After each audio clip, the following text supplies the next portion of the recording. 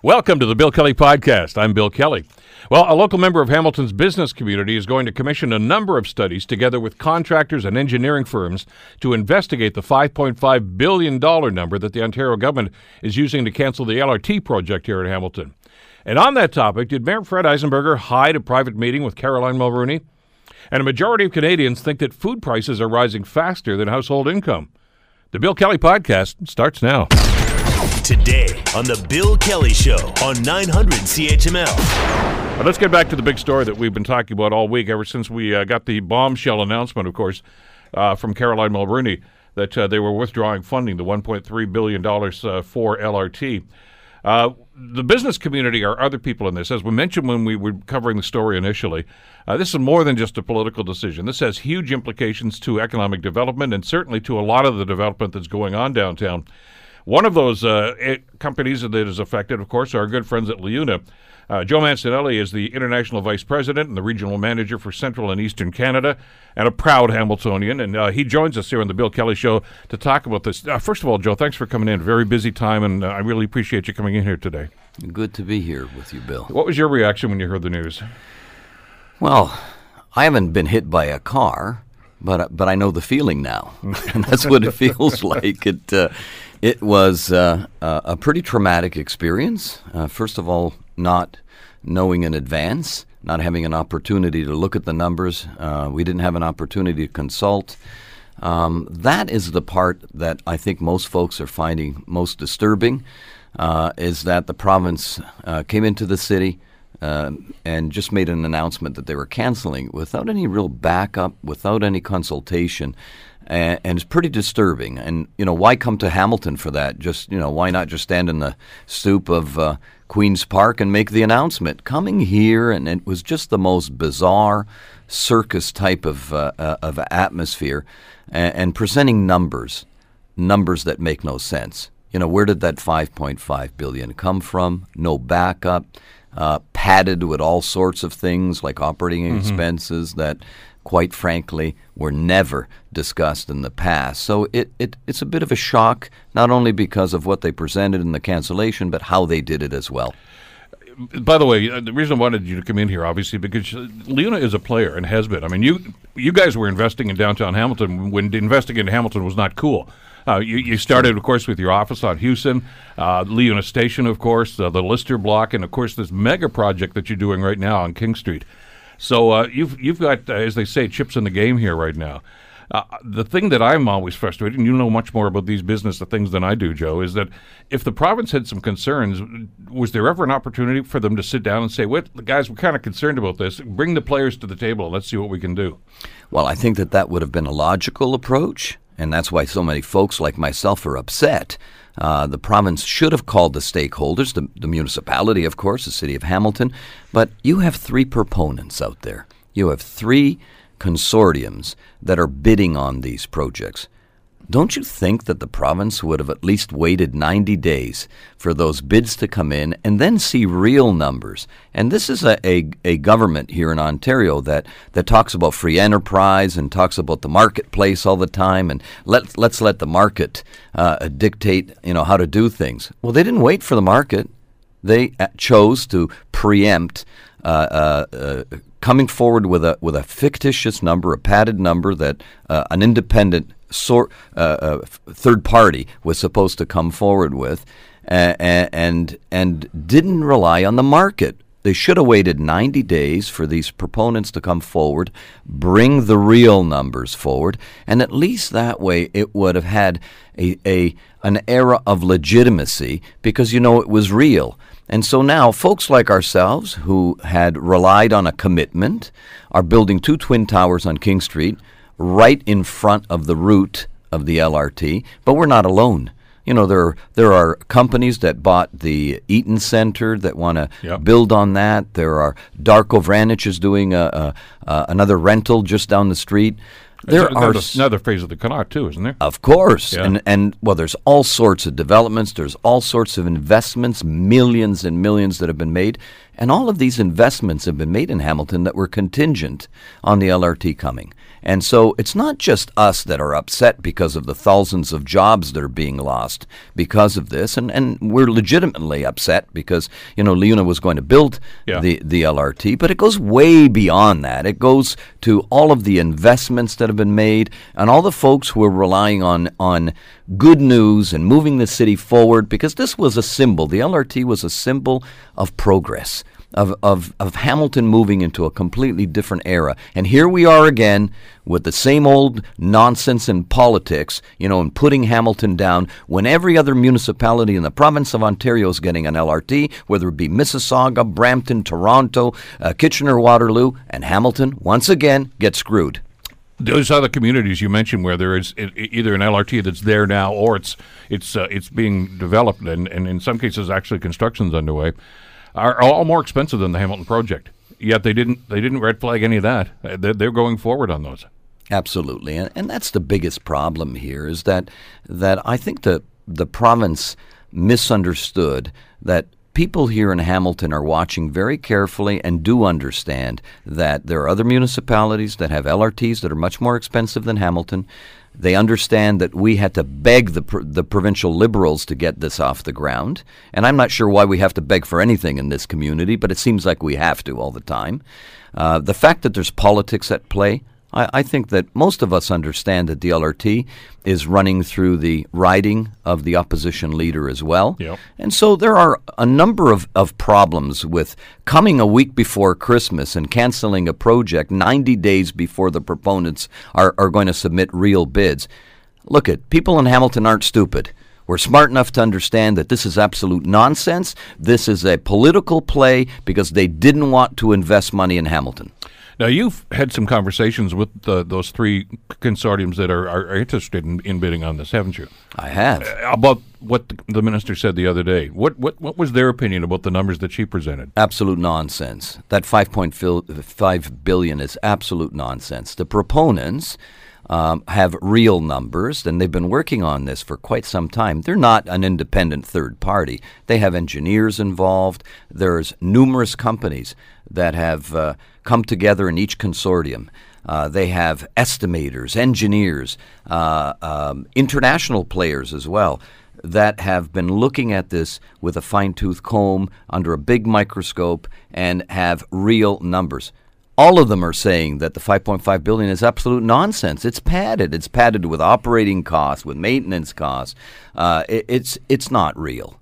This was fabricated in order to kill the project. And these are people, just so our listeners are clear, that have done these sorts of projects before. They know an apple from an orange. They can tell what's false and what's bogus and what's realistic about this. So you got to figure that's an opinion that has to be weighed into this discussion. Well, these companies have done work all over the world. They're international players. We have a relationship with all of them. We understand and agree with their points of view because we know the experience that they have. They've got enormous experience. What experience was this third-party independent person? What experience do they have in estimating an LRT? I'm going to question that, and I think that before this is all over, we should ask for every piece of information that led to the conclusion of $5.5 billion. We should dissect it under a microscope and see exactly what they've done. And this is going to be embarrassing for the government because the truth is going to come out. It always does at the end of the day, and they shouldn't have done such a shabby thing to the city of Hamilton. Is this over? It's not over. I think that there are numerous possibilities out there on how to get this back on track. And yeah, we're angry. I'm still angry a few days later. But we've got to suppress that. We've got to move forward. We've got to start talking to the provincial government again and convince them that their decision was a hasty decision. It was based on numbers that were not real. We need to sit down and find alternative solutions to this problem. And I think they're there. In fact, I've asked our infrastructure department at Fengate who is LiUNA's investment arm when it comes to infrastructure. They're already working on solutions, financial solutions on how this can be put together with the federal government, with the private sector, with P3s as well. There are ways of doing this. There's no question about it. And that's the most frustrating part, because I know that there are a number of ways of doing this, and to come in and just cancel it is ludicrous. Well, what I find interesting about this is had the government simply come and said, look, we're kind of concerned about cost overruns here. 1.3 that's our limit. You guys have to find the rest. That might have been troubling to us, but doable. Of course. Instead of simply saying we're not going to do the project. Of course. And that would have been an intelligent way to handle this, to say, look, we can't afford, because of our budget constraints, we can't afford more than $1.3 billion. We have these numbers that show that it's 5.5, so we need to find a solution here. I would have bought into that kind of a conclusion and say, look, I don't blame them to be concerned if, in fact, someone's come up with $5.5 billion. But let's sit down and, first of all, dissect those numbers and figure out if it's apples to apples. And then let's figure out how we can mitigate this. How can we fix this? How can we come up with more funding in order to get this done? This is not just a rail line. A lot of folks don't understand this. This is an economic development play. This is a huge economic development play, because all of the construction that is going to go on along the LRT line, all the buildings that are going to be built, the residential structures that are going to be built, are all going to be paying taxes to this community. And so it's not just the jobs that it creates, but it's the income that is going to come into the city. And how about all the infrastructure that's going to be created, because you're going to rip up the street, and finally we're going to get fiber optics, we're going to get new infrastructure into the city, which we desperately need. Locke Street, we still had wooden sewers. Yeah. It's time that we modernize our infrastructure in the city, and this was the perfect opportunity to do it downtown. That's one of the things that was a head-scratcher for me when I had the minister on the program yesterday, Joe. I asked her, I said, in these estimates, and you're not going to show it to us, but at least explain this to me, did you include revenues? And they didn't. Well, and you've been involved in construction all of your life. I mean, you've seen this happen. It's a pretty shoddy way to put a report together if you don't include the fact that the revenue will be generated. We know revenue is going to be generated. Obviously, the fare box is going to be part of it, but there's going to be the economic development revenue, which is going to create the money to pay for some of the offsetting costs. I just know that from the conversations I've had with you and Rudy Spalacci and other people that do these sorts of things for a living. I can't understand why the ministry is blind to that fact.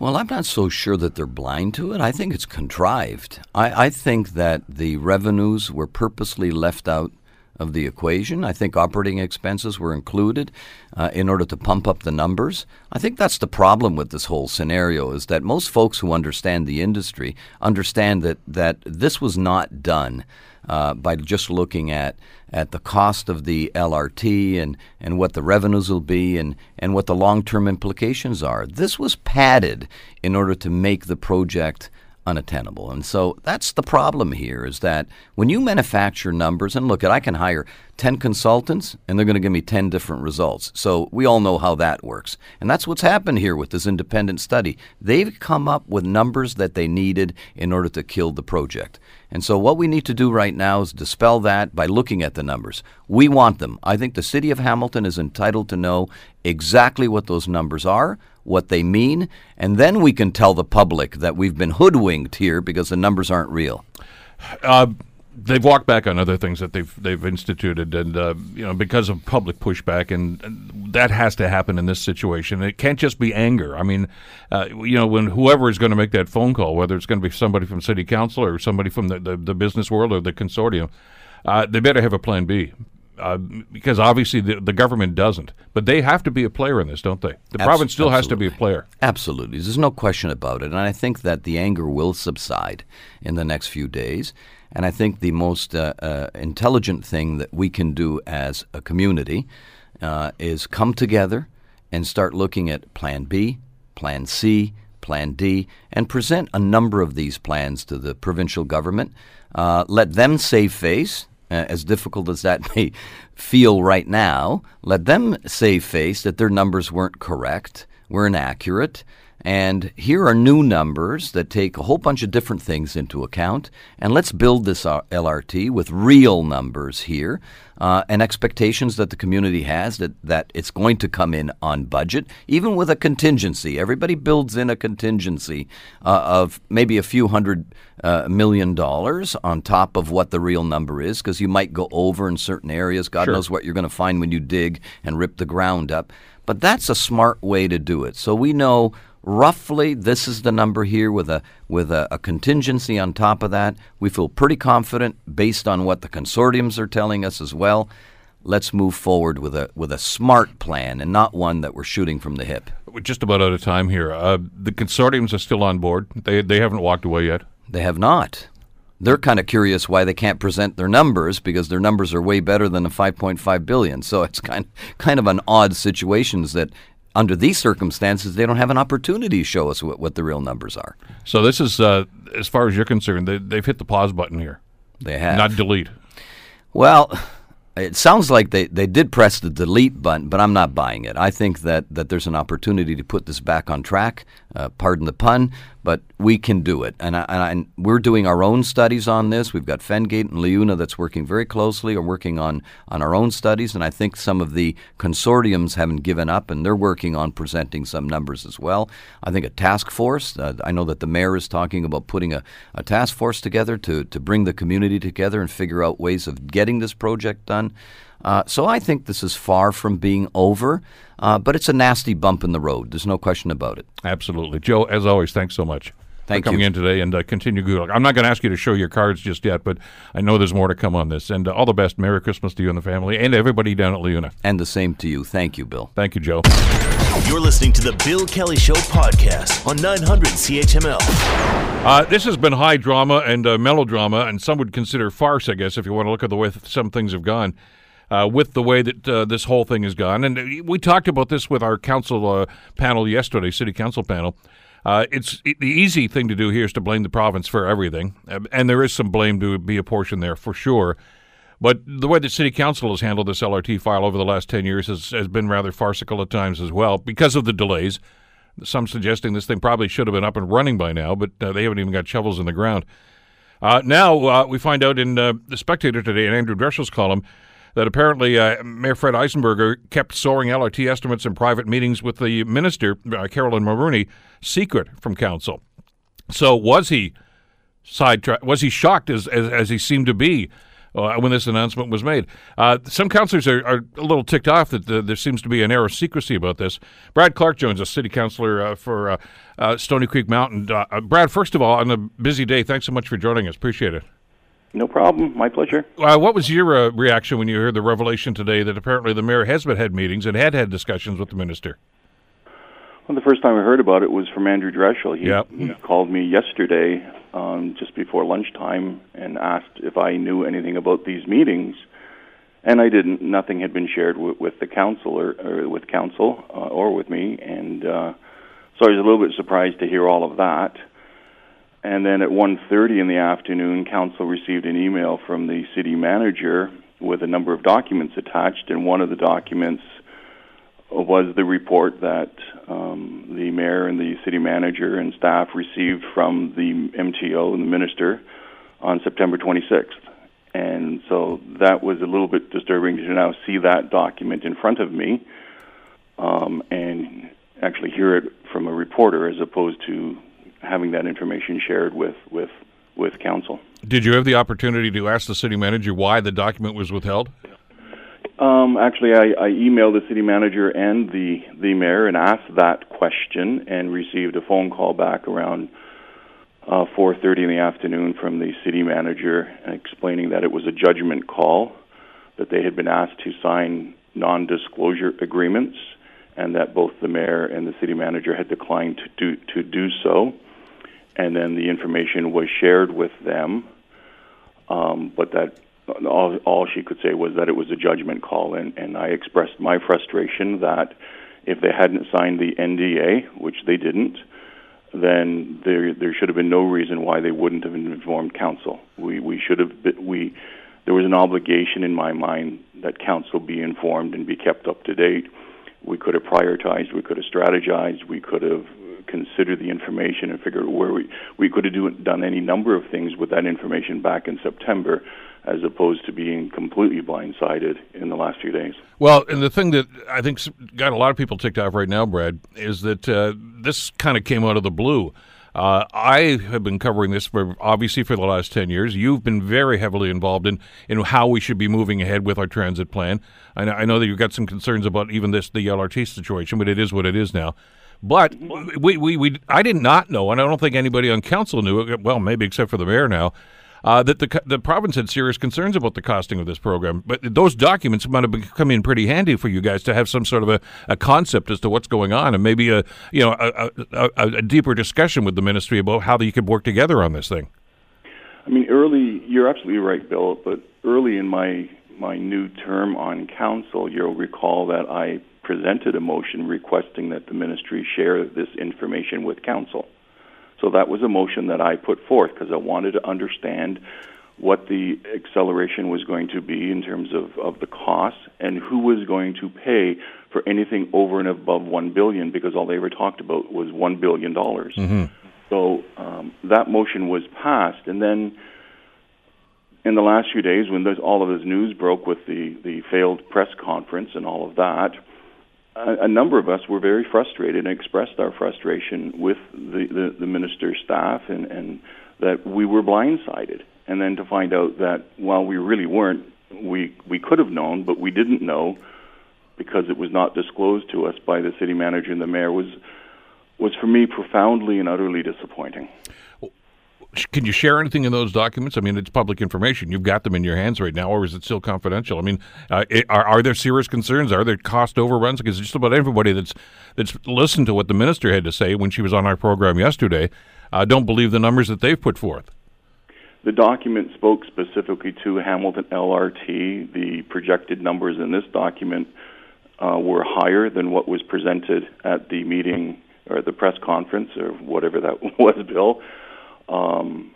But the document is still stamped confidential, and council has a memorandum of agreement with Metrolinx, and in there is a clause about confidentiality. So I'm nervous about being the one that actually releases the information to the broader public without having that disclosure. Be that as it may, the potential impact on procurement is already out there because the minister has talked about, this $2.8 billion for capital and the financing, and all of the numbers were already released to the broader public. So that's the impact that will have on procurement going forward.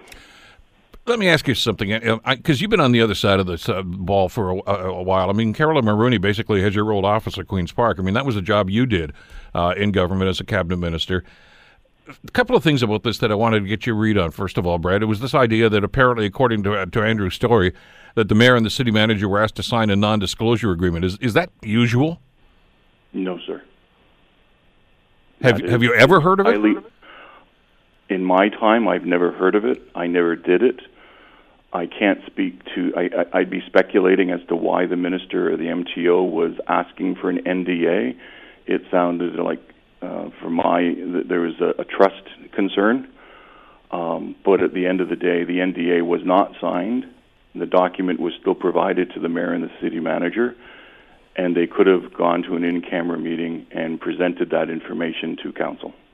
I mean, from a protocol standpoint, it's almost insulting, isn't it, that they would ask them to do that? Yes, because at the end of the day, the municipal councillors have the same obligations and responsibilities as a provincial minister or provincial MPP. So when we sign agreements that indicate confidentiality, we have to honor those agreements because there are penalties if you breach those agreements. And so to have an NDA requested, in my opinion, regardless of whether or not there was a trust concern, was highly insulting to the city of Hamilton. Well, and it kind of, I suppose, goes towards maybe the attitude that the government has towards this, which I find very, very troubling in and of itself.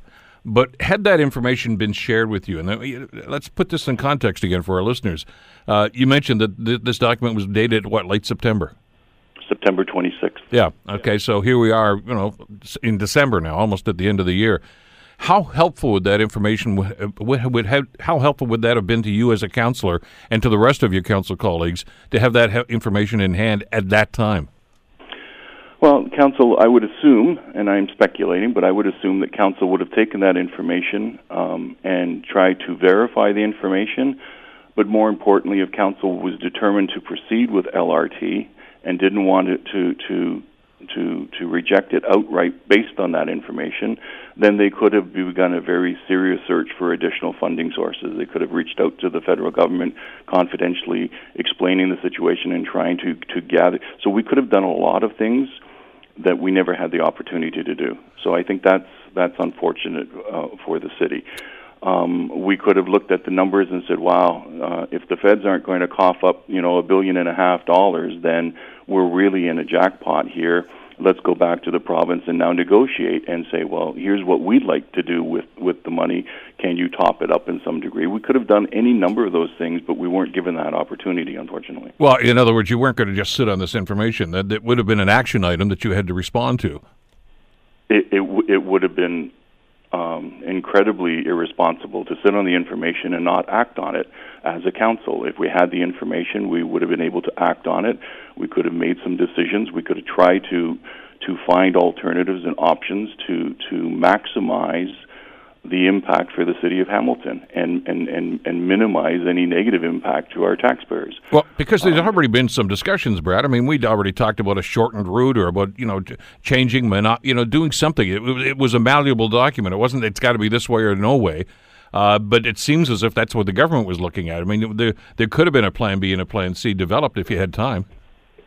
Well, the sole capital costs, where they're projecting it to be $2.8 billion just on capital, not financing and all the stuff that was included, is disconcerting. I mean, I had expected anywhere from $1.5 to $2 billion, which was double the bill, and we would have had problems as a municipality finding $300 million, let alone $500 million or half of $1 billion increment. And I'm not sure if the federal government would be on, but we never had that opportunity. And so now we're in a situation where it's canceled and there's $1 billion on the table.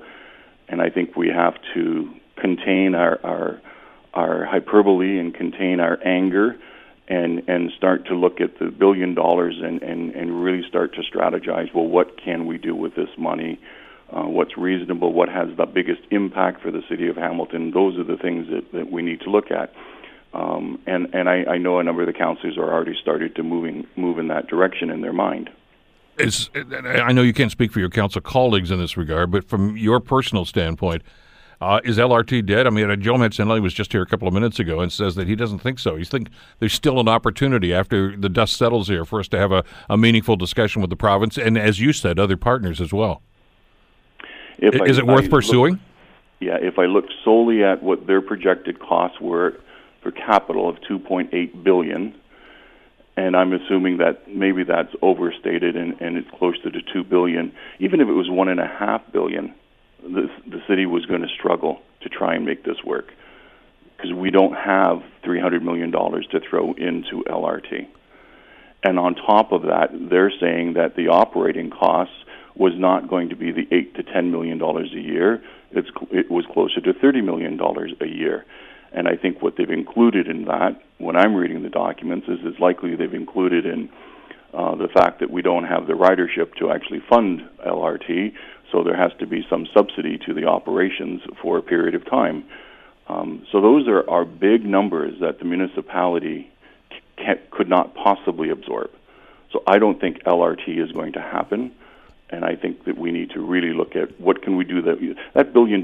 We could be the first municipality in the country to electrify our entire HSR fleet and put in the blast network and still have money left over from the $1 billion. So there's a lot of things that the city could do to show a real leadership role and seize that money and move forward.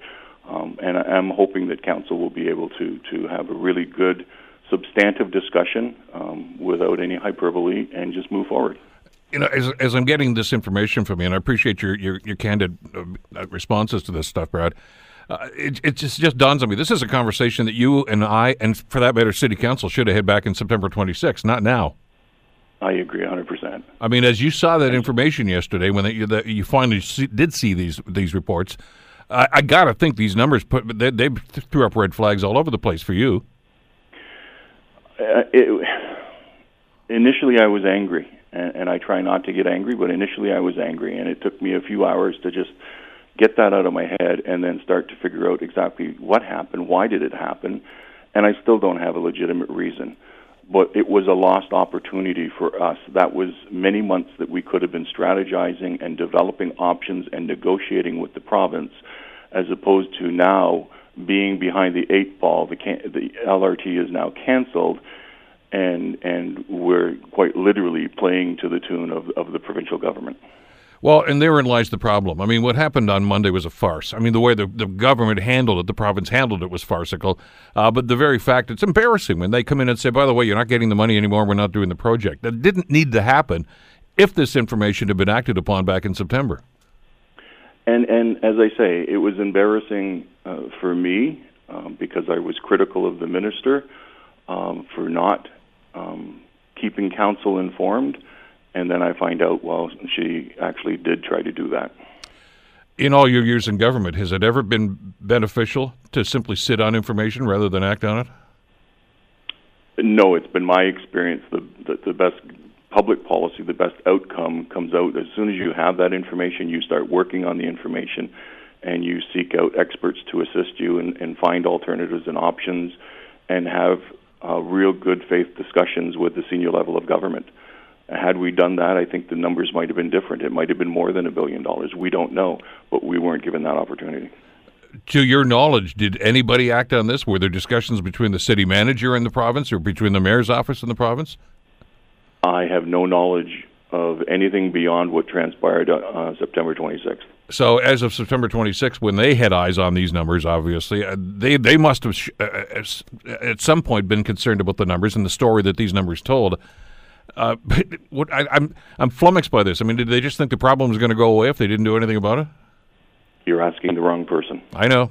Well, that's yet to be done. I will certainly go down that road. One other thing I want to get on, because I want to talk to you as a councillor about this as well. And when we had the discussion with the minister yesterday, with Minister Mulroney, she talked about this task force, which is going to be appointed. And I asked what role City Council is going to be playing in this situation. It's pretty vague about this. It seems to me, as I'm reading this, Brad, that they're basically going to appoint this task force. The task force is going to decide basically where they're going to spend the money in our city. Are you comfortable with that as a duly elected official in this community that's supposed to be making those decisions? It's not unusual for Infrastructure Ontario, for our Ministry of Transportation, to use task forces and experts in that regard to assess programming that's being recommended by municipalities. It would be ideal if there was someone from the city that was sitting on that task force, perhaps an elected official. I don't know what her plans are. At the end of the day, the city will be submitting recommendations to the minister. She'll be referring them to the task force. They'll assess them and then make recommendations to the minister. Normally, that's all done behind the scenes, and no one ever sees it as a task force. But you'd rather have a more transparent process then? I think it should be as transparent as possible. Especially given the information that you just told us today, that apparently it hasn't been as transparent as we thought it was. Yeah, I mean, it would be ideal if this task force, their meetings were public. It would be ideal if the presentations that are being made from the city, well, they will be public because they have to be endorsed by council. And then ultimately the task force would go away and make some determinations and come back with some recommendations to the minister. I think given where we are and given the controversial nature of the project and the decision that was just made, it would be wise for the government of Ontario to err on the side of caution and be as transparent as possible in the process. Well, another day and another twist in this story. It's rather bizarre. We'll certainly continue to follow it. Brad, thanks as always for your time today. Really appreciate it. Thanks, Bill. If I don't see you, Merry Christmas to you and your family and your listeners. And to you too, Brad. Thanks so much. City Councilor Brad Clark. You're listening to the Bill Kelly Show podcast on 900 CHML. Food sounds fabulous, but boy, the price tag for all this stuff that you're just thinking about there is, it's rising at an incredible rate, and most Canadians are starting to notice it now. I mean, you'd see an odd little bump in prices at the grocery store, and it's an inconvenience. Now it's, for many people, becoming a real problem. And that's been validated by a study that was done by the folks at Dalhousie University. They've understood now that a majority of Canadians think that food prices are actually rising faster than household income, and they're right. Joining us to talk about this is Sylvain Charlebois, who is the lead researcher and professor at Dalhousie University. Professor, thank you for the time. Glad you could join us today. Not a problem. You've validated and I think underscored what a lot of us have been feeling for the last little while. The prices are rising, and it's becoming problematic for a lot of Canadians. Oh, absolutely. And, we were aware that Canadians did notice that food prices were going up. But we didn't expect that kind of result. In fact, so we did ask Canadians whether or not they felt that food prices were rising much faster than their own income. 87% of Canadians actually believe so, which is much, much higher than we were expecting. And so what this means essentially is that there is a growing number of consumers that are walking into a supermarket or a grocery store feeling a little bit more vulnerable financially as a result of what's been happening the last few years. Well, I'm a bellwether for you, Professor, because I'm one of those guys that always walked into a store, and if I needed bread, I'd get bread. I didn't pay much attention to what it costs or anything else. Now I'm paying attention because you start looking at it and say, whoa, really, for that? It's becoming an issue now for an awful lot of people. Yeah, no, absolutely. And I think you're doing it. You've been doing it for a while to educate yourself. Probably for the longest time, you had no idea how much bread costs or carrots or tomatoes or anything like that. So, and now you're starting to generate some mental benchmarks for yourself in your mind as you walk into a grocery store. So you'll have an idea how much you should be paying for, say, tomatoes or cucumbers in April versus October. And as we talk more about food prices, you are going to have a much more educated marketplace. But there are still a staggering number of people who show up at the grocery store without a strategy. They just show up and there's no information. They have no information. They have no list. They have no discipline, and that's how you basically end up spending way more than when you're supposed to. Well, and exactly, and you start looking at your bank account and say, how come it's costing me more than? And with this report, you've actually kind of boiled this down to a mathematical exercise. I mean, the 1.9% food prices rose 3.7%, but the cost of living, or inflation rather, was 1.9%. So it's almost double. Eventually, that's going to catch up with us. Absolutely. So for the last 3 years, the food inflation rate in Canada has exceeded the actual general inflation rate, and 2020 is likely not going to be different. And so that adds up, and so that's why people are starting to see a huge difference, and they're starting to be a little bit more careful. What was neat with this survey, and as you probably know, we actually have published Canada's food price report for the last decade, but we've never actually surveyed Canadians about what they intend to do to offset the effects of food inflation. So we asked them, well, what are you going to do to save money? And so we got some interesting results. Such as? Well, guess what the number one answer was when it came to saving money? Eat less. Well, second. Well, for instance, I know dining out is something that is... dining out is actually was the number one. Yeah, that's what I figure. Yeah, I'm sure there's a lot less of that going on now. Yeah, of course. I think everyone promises themselves to eat less the following year, but that never lasts. After January, you go to the gym, and then after a couple of weeks, you're done. Unfortunately, but eating out really, it's 36% of your budget, and that percentage is growing every single year. And so if you can actually cut back on eating out, that's great. But here's the deal. If you don't eat out as much, guess what needs to happen? You need to cook more. Mm-hmm. You need to process more foods at home. And for cooking, you need two fundamental things. You need time and knowledge. And for a lot of people, they don't have either. Exactly. And so that's going to be challenging. Exactly.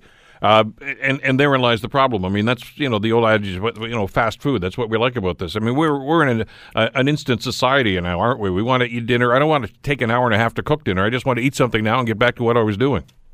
Exactly. The average family will spend about 15 minutes preparing dinner on average, whereas 20 years ago, it was more like 30 to 35 minutes. You can see that really we have less time to spend in the kitchen. So whatever you're trying to do in the kitchen, it has to be simple.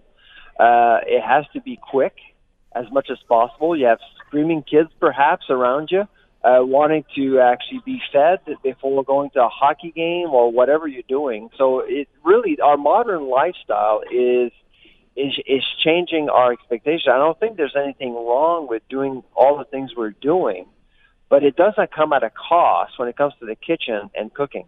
Well, we get nailed by that, don't we? As you say, the lifestyle. I mean, if you've got small kids, I mean, it's soccer practice or hockey practice or any number of different things that they could be doing. It's at a rec center. Then, the yoga classes and what else is going on. Maybe you're taking night courses. We don't do much sitting down as a family now and saying, okay, let's prepare a big meal. Maybe on a Sunday. I mean, that used to be the big day when we were kids. There would always be but we don't. We're just so busy now with all these sorts of things that we're looking for something quick. Exactly. In 1 week from today, I would bet you there are a lot of people who will receive a cookbook as a Christmas gift. I would certainly be curious to know how many will actually read the cookbook, let alone use it. That's good. So the cookbook sales are actually breaking records these days. All publishers will tell you, if you want to actually publish a gold mine, publish a cookbook. I know. Nobody uses them. Well, but they look great on the shelf. The other element to this, too, though, is I think all of us try anyway to eat properly and, nutritious foods as opposed to the junk food, et cetera. But some of the highest price increases, according to this, are actually with fruit and vegetables, a 7% increase over last year. That's substantial. Yeah, and people noticed. So the three categories that have attracted a lot of attention, and prices are quite volatile for fruits, vegetables, and meat products. In fact, in our report this year, we are forecasting meat prices to go up by as much as 6%. So meat lovers out there, be very careful, be very diligent. I mean, there are sales every single week. You just need to notice them and be careful when you actually visit the meat counter. Well, and part of it's our climate, I guess. I mean, we have a pretty short growing season here. I think a lot of us like this concept of earth to table. In other words, if you're going to buy vegetables or even fruit, you want to buy it locally. You want, and that's supposed to, I would think, give you a lower price because obviously the transportation costs aren't factored in as much as if you're getting your tomatoes from Mexico or someplace else. But it doesn't seem to be that much of a bargain anymore. You're still paying a substantial amount of money for them. Boils down to competition and context and seasons. And I mean, there's still a lot of people out there who don't even know what's in season. Mm-hmm. Like from April to, say, fall, October, November, I mean, there are products that are in season that you can buy at a bargain, but they don't know. I mean, grocers are starting to be more cognizant of the fact that people are trying to save money and also they're trying to save the environment or help the environment. For example, both Sobeys and Metro have launched an app or partnered with an app called Food Hero, and Loblaw partnered with Flash Hero. You can go online, you can go and use these apps, bid for food that are about to expire. You can save anywhere between 25 to 60%. And so instead of actually going into a store and go to that dodgy corner of the store where there's our shelves with products that are about to expire and it shows 50% off, you can do it online and bid for these products at a discount. Yeah, So I mean, that at used to least be the there's old trick. something going on there. Yeah, you get the dented cans or whatever it was, and you get a few bucks off. Exactly. And that was one way to do it. What about the other option that I'm hearing from an awful lot of people, and this is just anecdotal. I mean, you've done the research on this stuff, Sylvain. Instead of going to some of the bigger stores, the discount grocery stores seem to be a lot busier than they used to be. They're looking for that that little edge to save even a buck or two. Oh, absolutely. I mean, even dollar stores are making a buck, no pun, selling food. Did you know that dollar stores in Canada are selling for over $2 billion worth of food now in Canada? Wow. It's unbelievable, and that's growing by about 5 to 6% a year now. And so people are looking for different places to get a bargain. And of course, discount stores are becoming more and more popular as well, in particular in Ontario, by the way. Ontario is filled with bargain hunters, very active bargain hunters. What about coupons? I mean, a lot of people used to use those. Are they back in vogue now because of this? They're in vogue in some parts of the country, particularly in Quebec. What I would say to your listeners, don't be shy. Use them. It's free money. And all you need to do is to do your homework before you show up at the store, and you use them on site. There was a lady I actually spoke to last week. She showed up at a pharmacy to buy food and different products. The bill that she had to pay was $805. Using a coupon, she only had to pay $3.03. Wow. And on top of that, some loyalty points were added to her card. Yeah, so you can save a lot of money. But a lot of people are getting into that right now. I mean, you buy gas and you get a coupon for a discount, or anything like this. So they're working in collaboration with each other now to try to drag those consumers in. But you've got to be loyal to that brand, I guess, if you're going to take advantage of that. Exactly. There is a myth out there saying, well, the extreme couponing phenomena is an American one only. It's not. You can actually do it. If you actually tool yourself correctly, you can do it in Canada as well. So we're stuck with the rising prices. That's not going to go away. And I know that I'm going to get emails already and say, see, that's that carbon tax again, which does factor into this, by the way. I understand that. The arithmetic is not clear. I know I've had a lot of tweets and emails since yesterday blaming the carbon tax. Yeah. It's not entirely clear. So I'll use BC as an example. BC has had a carbon tax since 2008. And we've been watching the food inflation rate in BC for a decade. We see no evidence that the carbon tax has actually had an impact on food prices at retail, at least not yet. Now, that's at $50 a ton. There are some discussions around perhaps a $210 a ton tax to allow Canada to match its Paris agreement targets. Yeah. That would be a different ballgame, I would say. Because if you are to quadruple the current carbon tax, say from $50 to $210, I wouldn't be surprised if there would be an impact. And that's instructive because, as you know, we're having that debate here in Ontario. It was just instituted, of course, earlier this year, much to the chagrin of the Ford government here. But there's always, we're hearing these points about how it's going to impact this and this and this and that. And it's instructive to actually look at a place that's already had it in place for about the last 6-7 years and get a readout on that. And you're right, though. I mean, inevitably that's going to increase as well when the carbon pricing increases.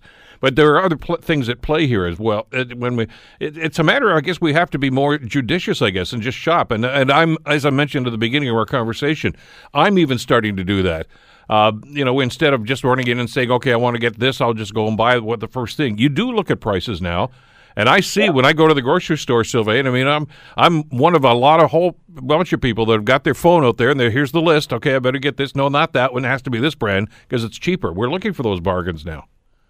Yeah, no, absolutely. And I think you just need to strategize a little bit more and be clear in terms of what you need. The other thing, of course, that you need to keep in mind is as you walk out of the grocery store, if you look at your cart or bags that you're carrying, take 38% of what you're carrying and throw it in the garbage. That's basically how much we waste on average every single time we visit the grocery store.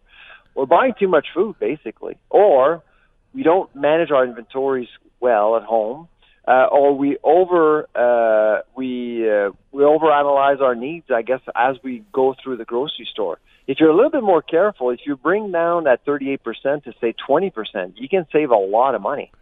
Well, yeah, and how many times have we looked at something in the back of the fridge and say, "Gee, when did I buy that?" Or maybe more importantly, why did you buy that? If you didn't have well, if it walks out on its own, then you'll know. Yeah, exactly. Listen. Where can people get the information? Is this up online? Yeah, it's up online on our website. So you just go to www.dal.ca, and you'll be able to find the Agri-Food Analytics Lab website, and the report is right there, along with Canada's Food Price Report, which was released 2 weeks ago. Excellent. Listen, I got one question here for you. I just got an email from one of our listeners who's listening to the conversation here, and asked if you got much responsible people that use flyers before they go shopping. If it's okay to use flyers before going shopping, are more people doing that? That's Joe. Oh, Joe is his name. Oh, absolutely. It is common practice, and the problem that a lot of grocers are facing right now is that we're seeing provinces trying to cut back on the use of paper. Yeah. So anybody out there trying to use flyers, you may want to get used to digital flyers instead of the actual paper version, because I think they're on their way out. Yeah, I noticed that too. I mean, if you want to see what's going on at Sobeys and what the specials are, just Google Sobeys, and the flyer's usually there on the page now, isn't it? Yeah, so I wouldn't be surprised. So Quebec, right next door to you guys, they're actually going to be using an opt-in sort of policy for flyers. So you would actually go on a website, and if you want flyers delivered to your door, you would have to opt in instead of opting out. So grocers are concerned about that for sure. I wouldn't be surprised one day if Ontario does the same thing. And so you just want to get used to going online and use apps that actually gets all the flyers in one space, so you can actually compare prices from one grocer to another. Great idea. Sylvain, always a pleasure. Thank you so much for the time today. Great talking with you. Well, Merry Christmas to you guys. And to you too, Sylvain. Sylvain Charlebois, of course, lead researcher and a professor at Dalhousie University. The Bill Kelly Show, weekdays from 9 to noon on 900 CHML. The Bill Kelly Podcast is available on Apple Podcast, Google Podcast, or wherever you get your podcasts from. You can also listen to The Bill Kelly Show weekdays from 9 till noon on 900 CHML. I'm Bill Kelly. Thanks again for listening. And don't forget to subscribe to the podcast. It's free, so you never miss an episode. And make sure that you rate and review.